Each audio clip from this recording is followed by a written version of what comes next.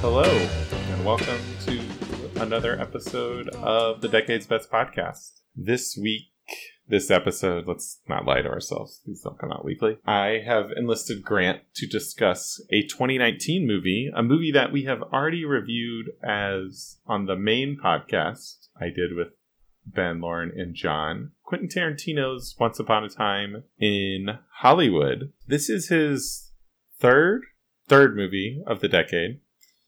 We can have a little bit of a broader discussion of the other two movies, which were... I was planning on it. You don't have to. But Django Unchained and Hateful Eight. Mm-hmm. But both of which I would say are probably at both movies I enjoy quite thoroughly, but I would say are my least favorite of his movies. Which is crazy, because Death Proof is a movie of his.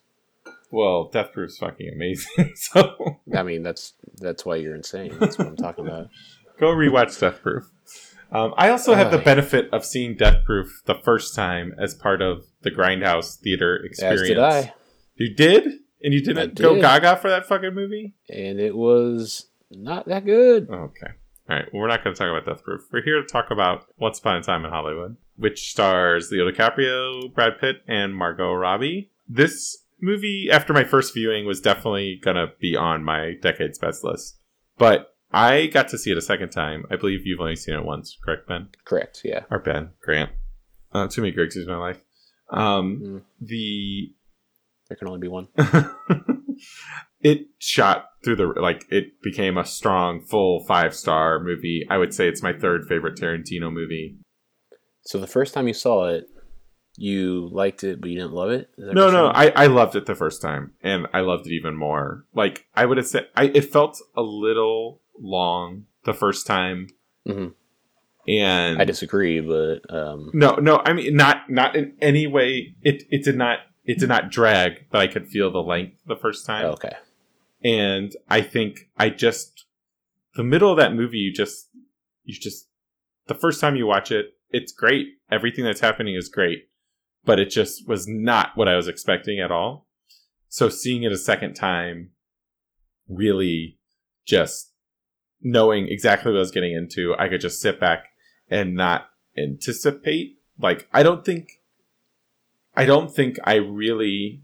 The first time I saw it, I did not lock into the movie until DiCaprio flubs his lines and has his freak out.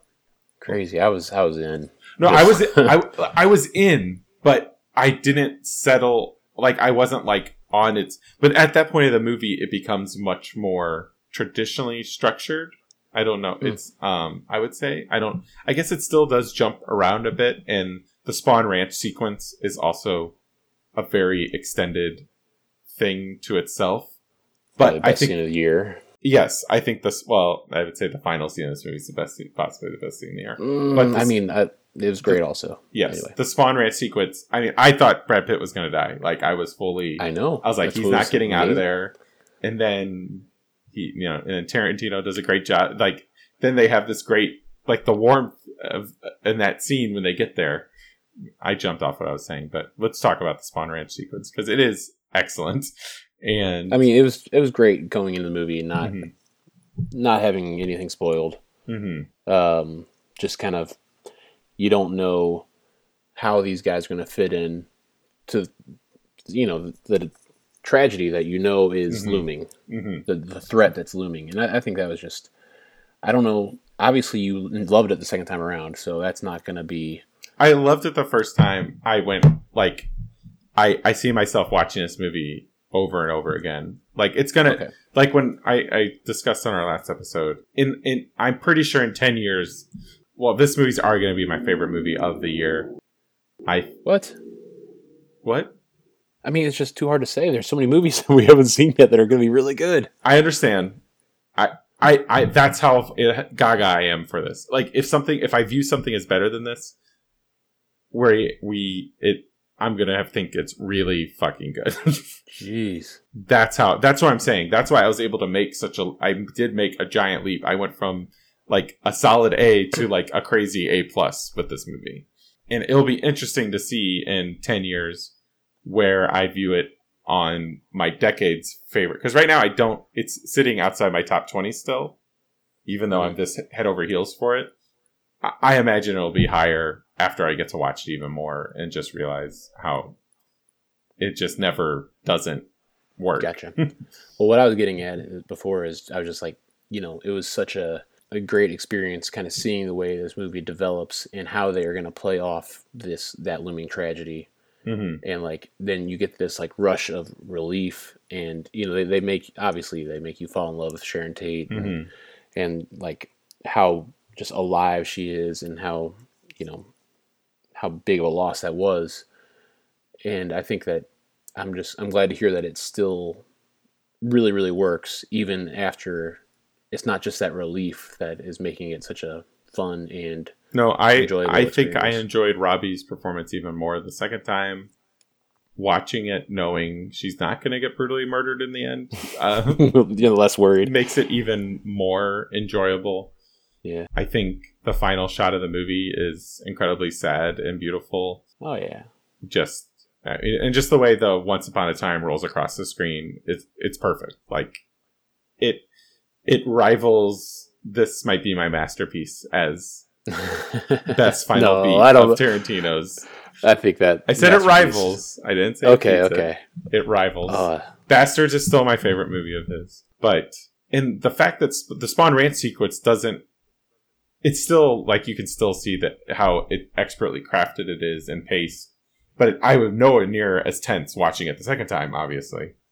But you can appreciate it for all these other reasons. You can sit back and I think I appreciated all the performances even more the second time around. Just knowing where they were going, like, I think DiCaprio's was the one that changed the least. Okay. But I think he was also the one I was the highest on the first time I saw the movie. See, I feel like that as much as I think he is a great character and compelling, he wasn't as much fun as the rest of the movie. And obviously that's by design. I mean, he's not supposed to be in a fun part of his life right here. But you're not going to find a funnier scene in a movie than when he fucking is talking about how many fucking gin and tonics he drank. And I definitely laughed. Between this and Wolf of Wall Street, DiCaprio has two of the funniest performances of the last 10 years, I think, which is fucking crazy that he's not even thought of in that way. It's, but keep going. You're right. By design, his stuff is more contemplative in that he's, sad and worried about his station in life, but... Right. And so I was wondering, maybe at a rewatch, I'll appreciate that part more. But that's interesting to see, for you to say that one, that's not a role that, a character that you thought improved on second viewing, really. Like the other ones. But I would, like I said, I was also the highest on him going in. That's true. And I don't know... I think Robbie is but she's amazing. I'm not slighting her in any way by saying that. Did her feet hold up as well the second time? Or do what? Were her feet as good the second time or not as good as the first time? Margaret Qualley's feet stood out more this time, actually. I just wish... just give us one foot scene. We don't need 2 feet scene. It's ridiculous. Just do your foot scene and then get over it. I think it's a fuck you to people who complain about it every time. Well, fuck you too, Quentin. Christ, I'm tired of it. I also loved how he added snoring women, beautifully laying snoring women. He does that twice in the movie as well, as a new fetish for him, apparently. I don't feel as like worried for women. It's not like there's creepy dudes scouring the internet for snoring women. I don't know. I don't know. It's going to become a thing. If so, it's pretty freaking harmless. So Spawn Ranch was your favorite scene in the movie? Loved it, and you're right. The main climax was fantastic too. But Spawn Ranch, you get the whole, you get Tex checking him out. You get and you're like, Brad Pitt had just been able to handle every situation so well, and he's just cruising along, and you don't know what he's getting at. You don't know. Well, he doesn't. But he's not gonna. He's never gonna stop going towards that door too, which is great for the tension. Like you never. I'm talking about a little earlier. Why is he getting out? What's he doesn't want to. He's not going to sleep with this girl. What's he getting at? I think he honestly wanted to check on the guy. Oh no, I know, but I didn't know that at the beginning. Oh, No. okay. And, no, I mean, maybe I'm just, it's my second. I mean, he has the concern, like, he gives Quali an eyebrow when she gets in the car and finds out they're at Spawn, right? Like, I think he, from the get-go, I feel like the first time I saw it, I knew as, like, he's going to check on this guy. He's going to make sure he's not dead. And I think the second viewing improves that scene, even though it's not as tense because, he gets out, because you can see Pitt putting just the right amount of fear into Cliff's eyes. Like, he's confident, but he knows he has to be very careful in this situation. Yeah. And Pitt gives such a beautifully nuanced performance. He does. It is such a good performance. Yeah. It's amazing. But and I think that just became even more clear the second time of the movie too. Yeah, it's also an interesting choice of having Spawn not really know or care about Pitt's character, Cliff Booth. He doesn't.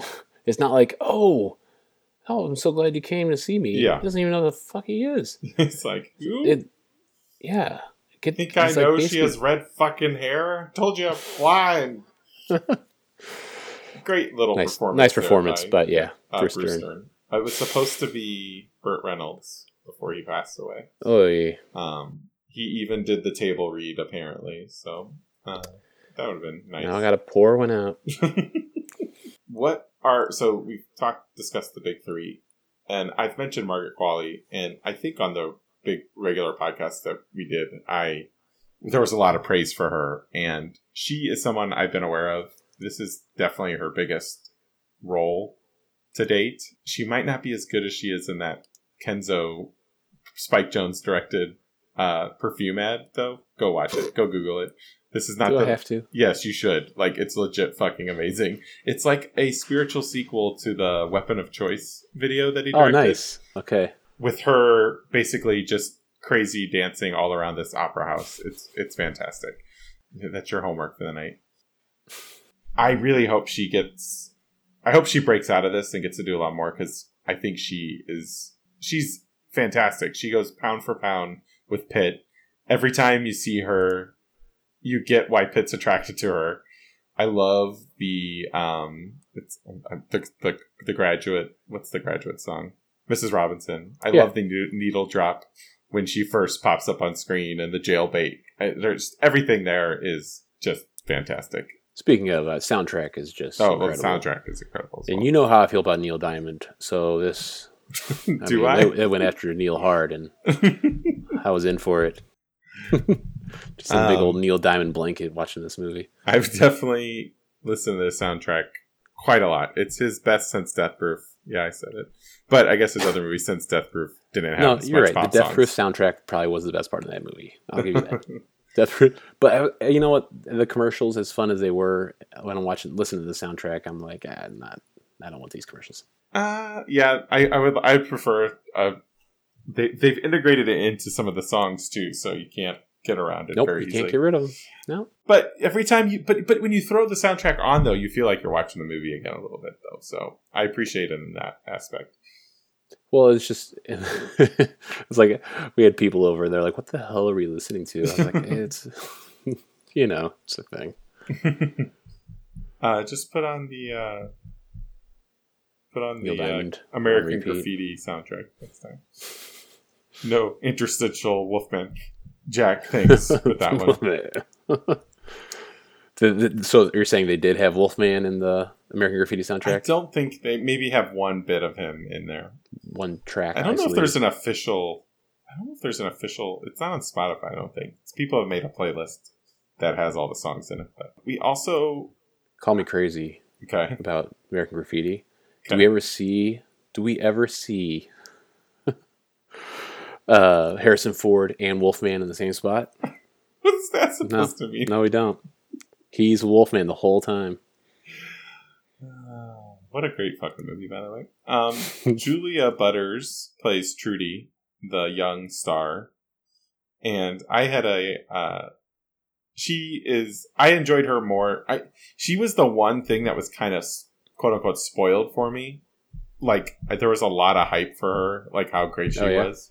That leaked, like that trickled down through the interwebs, even if you were trying to be cautiously avoid stuff. Mm-hmm. And so I was a little caught off guard, I guess, the first time. I was like, this is what we're getting all hyped before.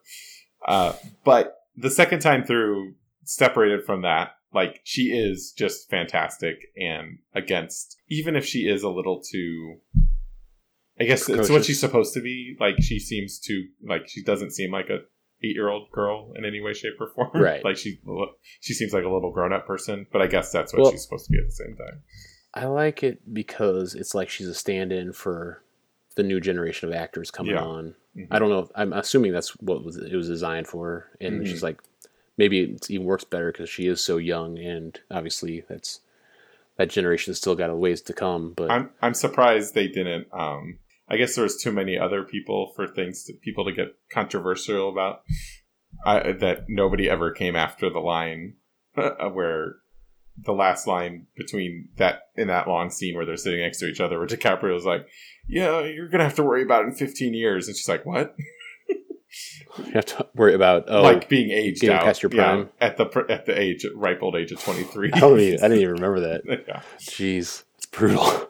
Should we get into the controversy then? Yeah, let's talk about the controversy and that there is none in the whole movie. I don't understand. I don't get it. I don't get any of it. Maybe I'm using it as an excuse to like why I'm going to forgive it, just because obviously Cliff Booth is such a great character. Mm-hmm. But I interpreted there being a wave that boat hit, mm-hmm. and that is why the gun goes off. I agree. Okay. I had not heard anyone ever say that. He was also hammered.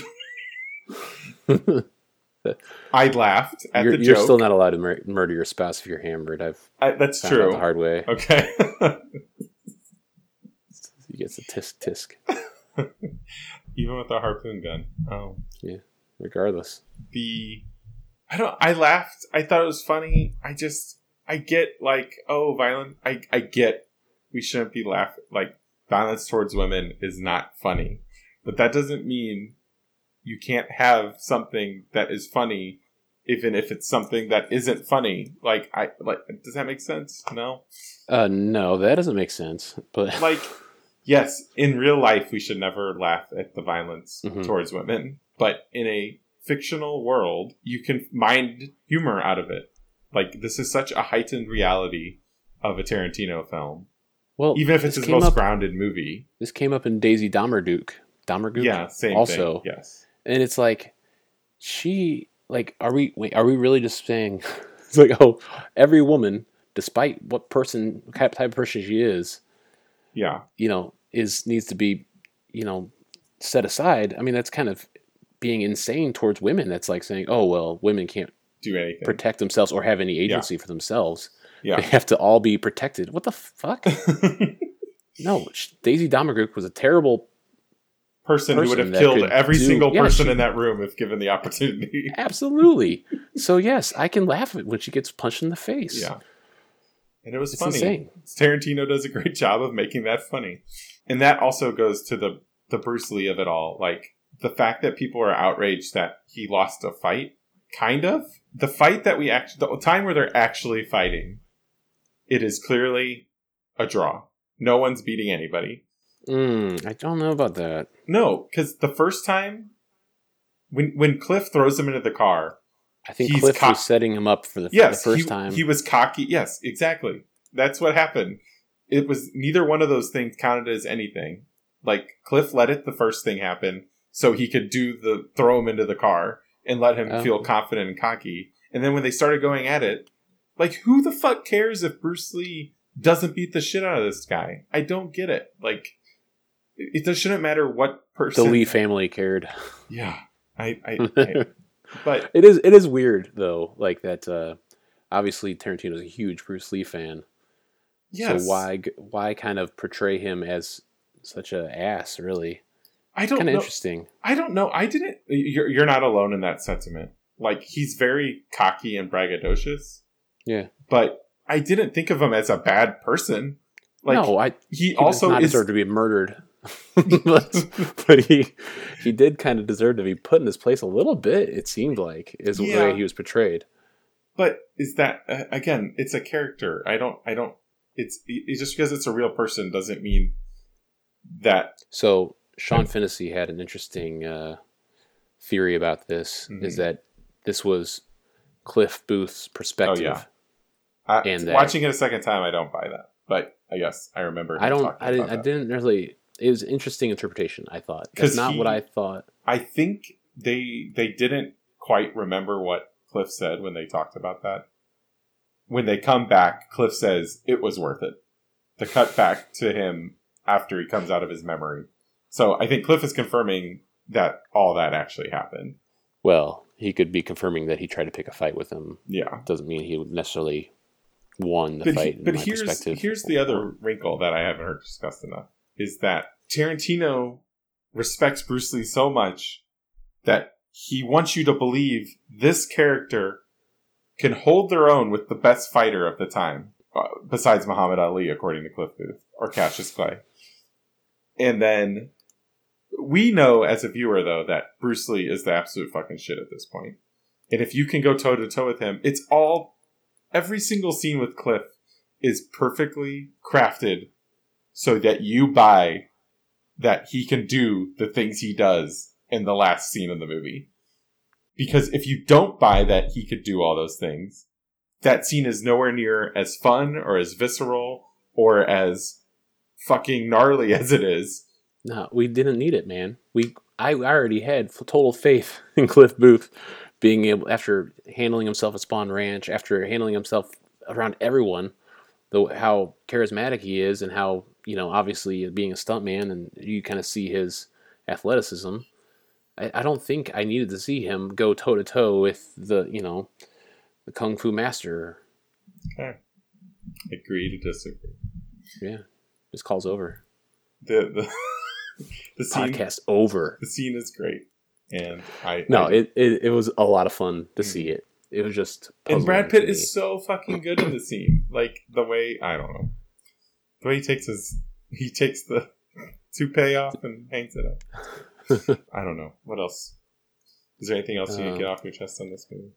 Where do you rank it in Tarantino's? Oh yeah, that's a good thing to jump into for now. All right, so for me, I have trouble doing that. I agree that it's way better than Django Unchained. I loved Hateful Eight a lot more than most. I would give Hateful Eight an A-. But it's I think it's my least favorite. Okay. Well, that's a fair rating. Yes.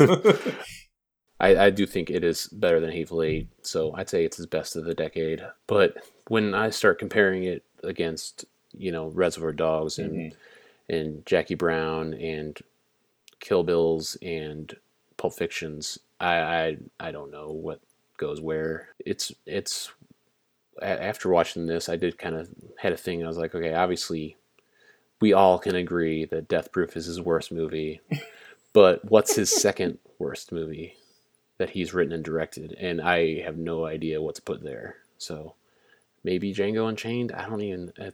They're all so good. I mean, I was happy that I didn't feel slightly disappointed in a Tarantino movie, in the fact that as much as I loved and appreciated, I think Django is the movie I least appreciated of his coming out of the theater, but I came to appreciate more on future viewings. And like I said, I have Hateful Eight in my bottom still.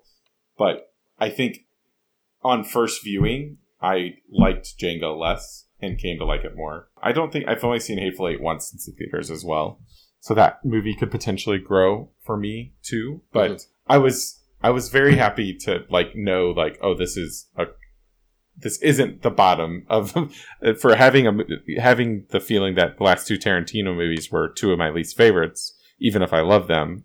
I was happy to have Hollywood feel definitely in the top 5 for me the first time I saw it.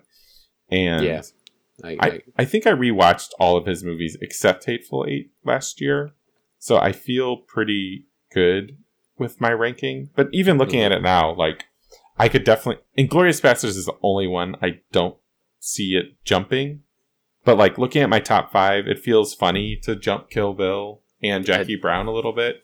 You think it's over Pulp Fiction? I think it could be, depending on the day.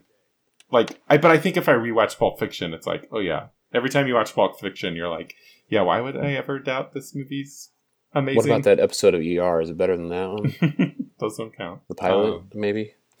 But I have it at 3 of 9. Gotcha. No, I have trouble ranking it, but probably below, probably not in one of the top 2, because probably for me that's Pulp Fiction and Inglourious Basterds in no particular order, maybe. And then it's probably in the Reservoir Dogs little Kill tiers. Bill. This is how I do Pixar movies. Pixar movies are more tiered. Tier's a good idea. Yeah. Easier to tier 20 movies than 9, but big old second tier though, man. Yeah, I would say Reservoir, Django, Hateful are my bottom tier. And I would put Bastards, Pulp Fiction in the top. And then Kill Bill, Jackie Brown, Death Proof. Well, Death Proof's probably in the bottom tier with those other 3. So I probably have 2 tiers. I feel confident in a 2-tier system here. Which doesn't help shore up anything, really, since there's still 4 and 5 movies in each of this. Do you think he's only going to make one more movie? And would you be okay with that if he started making Netflix miniseries, which he seems intrigued by? I think that's what he's going to do, is he's going to be like, it's not a movie, it's a... He's going to pull... Or is he just going to pull a Soderbergh, make 2 seasons of a TV show, and then come back? Yeah, hopefully. So Soderbergh is coming... Oh yeah, Soderbergh he's got one coming up, that's right. No, he's done Logan Lucky, he did Unsane, he did High Flying Bird, he has The Laundromat, which comes out in a few weeks. These were all supposed to be after he was done. These are all post Nick, yes. He's back. He's back. He's out of retirement. Yeah. And he shot and edited Magic Mike XXL when he was retired. Where does this going to go in your rankings? Like, in the decade? You can ballpark it. So I need to rewatch it, obviously, but I would say probably 50s. 50s? Yeah. Where does it rank in the movies we discussed? The movies, all right, so obviously behind... Martha, Marcy May, Marlene, and behind Upstream Color. I think those just provide such a unique vision that I've seen Tarantino's vision before, so I think that. But wouldn't you say this is the least Tarantino-y movie though? Yeah. It's not full of quippy one-liners. Like the movie's very funny, but I would say the script isn't as showy with like these big lines and stuff like that. Yeah, and the movie is not violent until the very end. I don't know. There's a lot of TV shows of violence. Yeah, lots of shooting. You're talking about. What if we kill the characters? Kill the guys. That girl is in the girl who comes up with the idea to kill Rick Dalton in his margarita blender. Mm-hmm. She is in Better Things, which is one of the most underrated television shows on TV. FX, highly recommended. Cool. What's her face? What was it called again? Better Things. Better Things. Okay. It's on FX. Sure. You can watch it on Hulu. I know you don't do the subscription service very often, but it's there. It's there, waiting for me, just like everything else. You can bundle it with Disney Plus for the children. You want to watch The Mandalorian. It's a little tempting, yes. And all those Marvel shows. Pass. I think they're going to be good. Fuck, I got to delay it again. What were you talking about? Oh, what was above it? Upstream, Martha. Yeah. 127 hours. I'd say 127 hours is below this, or is higher number. Higher number. Yeah. Lower quality. Is that higher, or that's higher, right? Gosh, it's confusing. I would say it's a lower. Is not as good as Once Upon a Time in Hollywood. Silence, not on my list. Yeah. Don't think it's going to make mine either.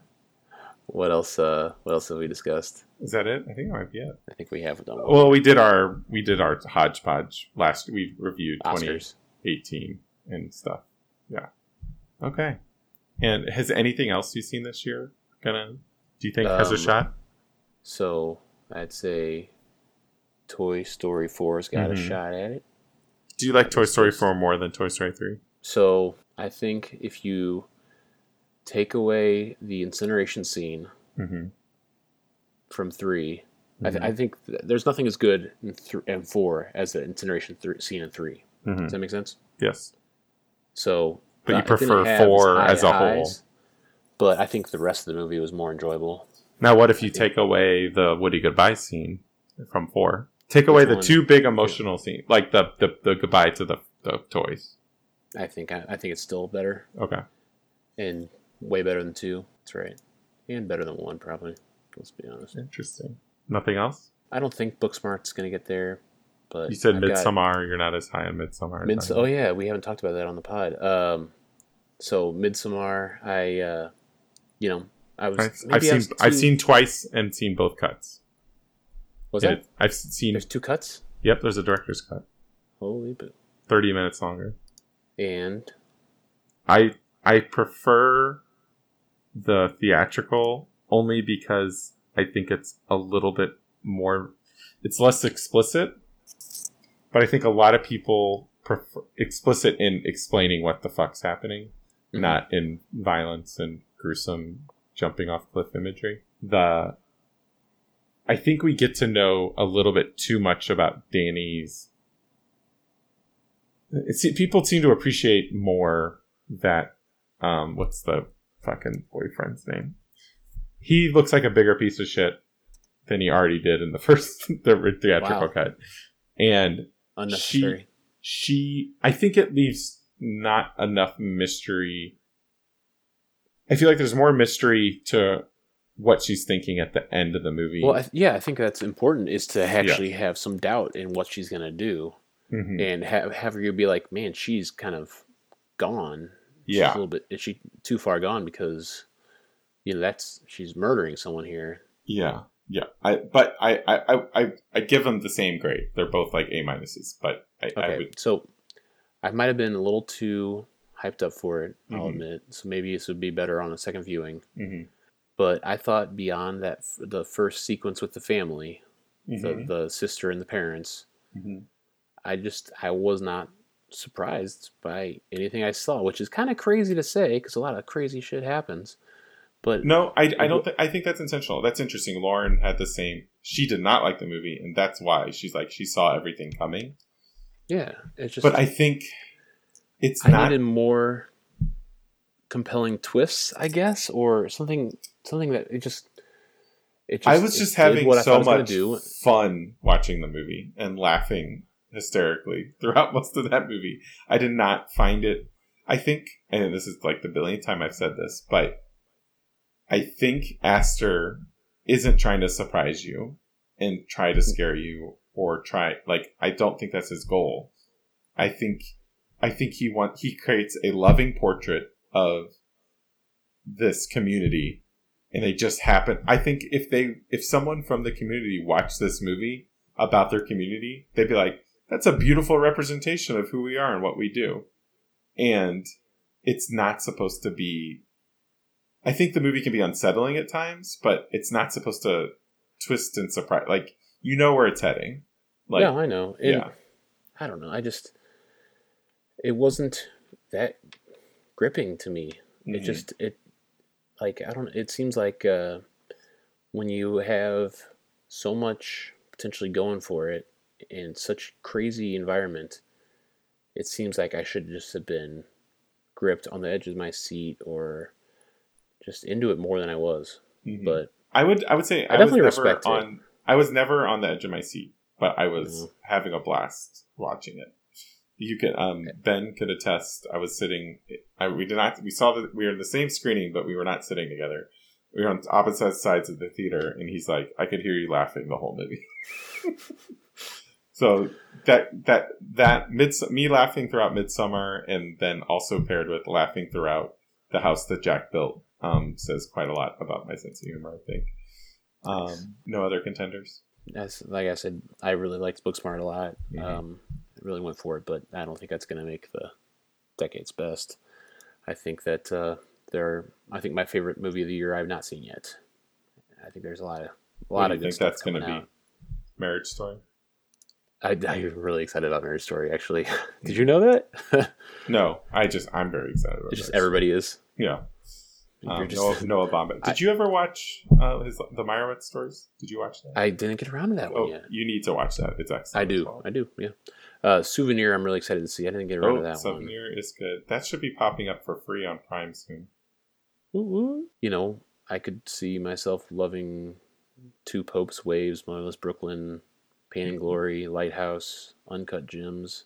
The ones that have yet to come out that I think, since you guffawed at me when I said this will be tough to beat, of the movies left to come out that I think have a chance. I think if JJ does something different and sticks the landing, I don't see how I'm gonna appreciate Rise of Skywalker more than Last Jedi. But if he really nails it, my Star Wars homerism will probably take that one over the top. But I do not anticipate that happening. From everything I hear about Parasite, it sounds like it's fucking incredible. And what was that one? I prefer Bong Joon-ho doing smaller stuff versus his big action stuff. He's Snowpiercer. Okja. I need to see Okja. The Host, which are his biggest movies in the U.S., but I prefer Mother. And Parasite's out. Oh, no, it's not. Why? Memories we already have showtimes reserved for November. Wow. Memories of a Murder is excellent as well. That's on Amazon Prime. That's like the Korean Zodiac. You should watch it. Marriage Story, Hidden Life. Terrence Malick is always viable to. Mm-hmm. Waves. I'm on the trade or Schultz train.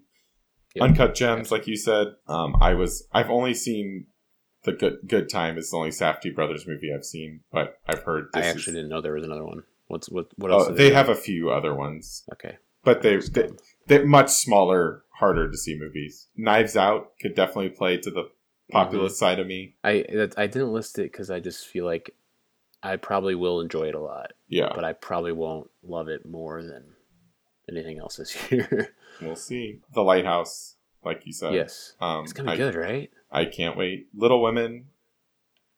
I have faith in Greta Gerwig doing something interesting. 1917 has an incredible trailer. The new Sam Mendes movie. I don't know this. It's a World War One in the trenches movie. Apparently it might be one single take as well. There's rumors. And then what the last one I would say is The Irishman, because you never know with Scorsese. I think I know that it's not gonna be my favorite of the year. Mm-hmm. We'll see. I bet I like it. You know what movie is sneakily the trailer I love? Even I have to avoid though. Yes, the Joker trailer is great. I'm fully prepared. Wait, why are you watching trailers again? I thought you were. Well, I just see them at the theater. You know, I kind of half watch them. Queen and Slim. Have you seen the trailer for that? The guy from Get Out. Yeah. No, I don't know that. It's like a modern day Bonnie and Clyde wrapped around. Not a true story, but wrapped around a police incident. The trailer looks really good. It's also written by Lena Waithe, I believe, from Master of None. There's also The Laundromat, Soderbergh, I can always go crazy about. And yeah, I put that one on the list. Going back to Joker, I am a Joaquin Phoenix head, and if he is as amazing as he is, they say he is in it, I could see myself going gaga for that movie. So We'll see. So that's why I was just saying I think it's too soon for you to make declarations before you've seen. I agree. I totally see where you're coming from. I just listed 12 or 13 movies that I'm super excited about, but I just think that stresses how high I went up on this one. So and also Jojo Rabbit. When's the last time Taika Waititi did a bad movie? Never. Well, I've never seen the first two. I never saw Eagle vs. Shark, which I know you're a big fan of, and then I never saw Boy either. But I did not see that. Hunt, which that's on streaming services. I have no excuse not to see it.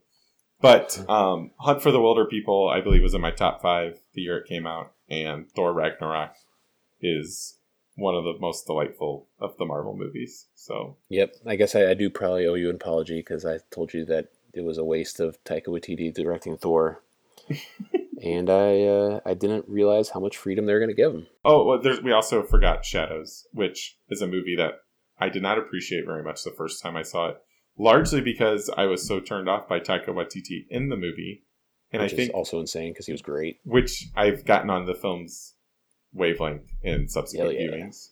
And the TV show is really good as well, too. Okay. Well, I like how you stopped my apology and apologized to me almost. That was good. Wish that would happen more. That's going to do it for this one, I think. Wait, I do have a Call Me Crazy for... okay. Call Me Crazy. Call Me Crazy. But I think Tarantino is trying to say that margaritas have the power to change the world. I mean, he's hilarious in that moment, too. Like, oh my God, DiCaprio. So good. It's good stuff. I'm so glad I didn't see the joke for the best acting I've ever seen joke. And then he just... It works. So I watched both the trailers for this movie before it came out. And that scene still works. And it works even better in the movie because of everything that came before it. Like, it has completely new meaning out of context from the trailer. Well, see, I didn't know if he was going to pull it together. Well, I think actually, to talk about trailers for a second, they do an amazing job with those trailers because the way they set up the trailers, you think the downfall, like Rick being all worried about his career, is going to be the middle act of the movie, not the very first thing that happens. Mm-hmm. Because they show all this fun-loving 69 stuff, and then they show him like, well, buddy, that's it. Also another highly underrated moment of the movie where I was one of the few people laughing in the theater was... Don't let the Mexicans see you cry. No, that was... Everybody laughed at that. So apparently I feel like I was the only one laughing at that point for some reason. But the DiCaprio doing the voices on the tape recorder when he's practicing his lines is really, really funny. Yeah. I think it pays off well, too. Yes. Mexican. Spanish. That's going to do it for this one. Where can you find Grant on the internet? At $5 Wrench on Twitter. I'm at Zach Goldenberg, where you can find that. You can find us at middleofrow.com, Middle of Row on Twitter. But yeah, thanks for listening, and we'll see you next time. And boo hippies. They're no good. People got mad about that shit. Fuck people. Well, I mean, hippies are nice now. They haven't murdered people in decades.